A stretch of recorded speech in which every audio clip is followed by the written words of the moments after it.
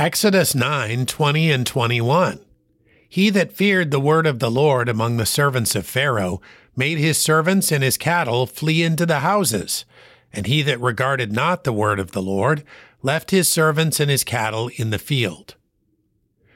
A simple principle of Scripture says that one's actions reveal one's heart.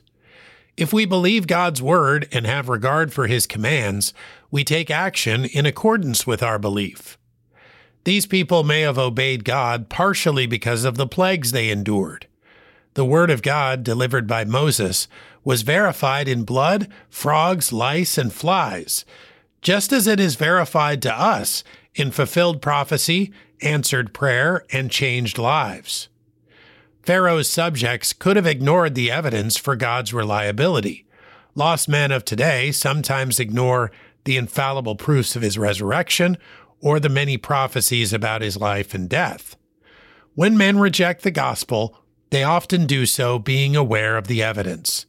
Praise the Lord for his mercy in the revelation of truth to men, even those that overlook, sneer at, or disdain it. Exodus 9:20 and 21.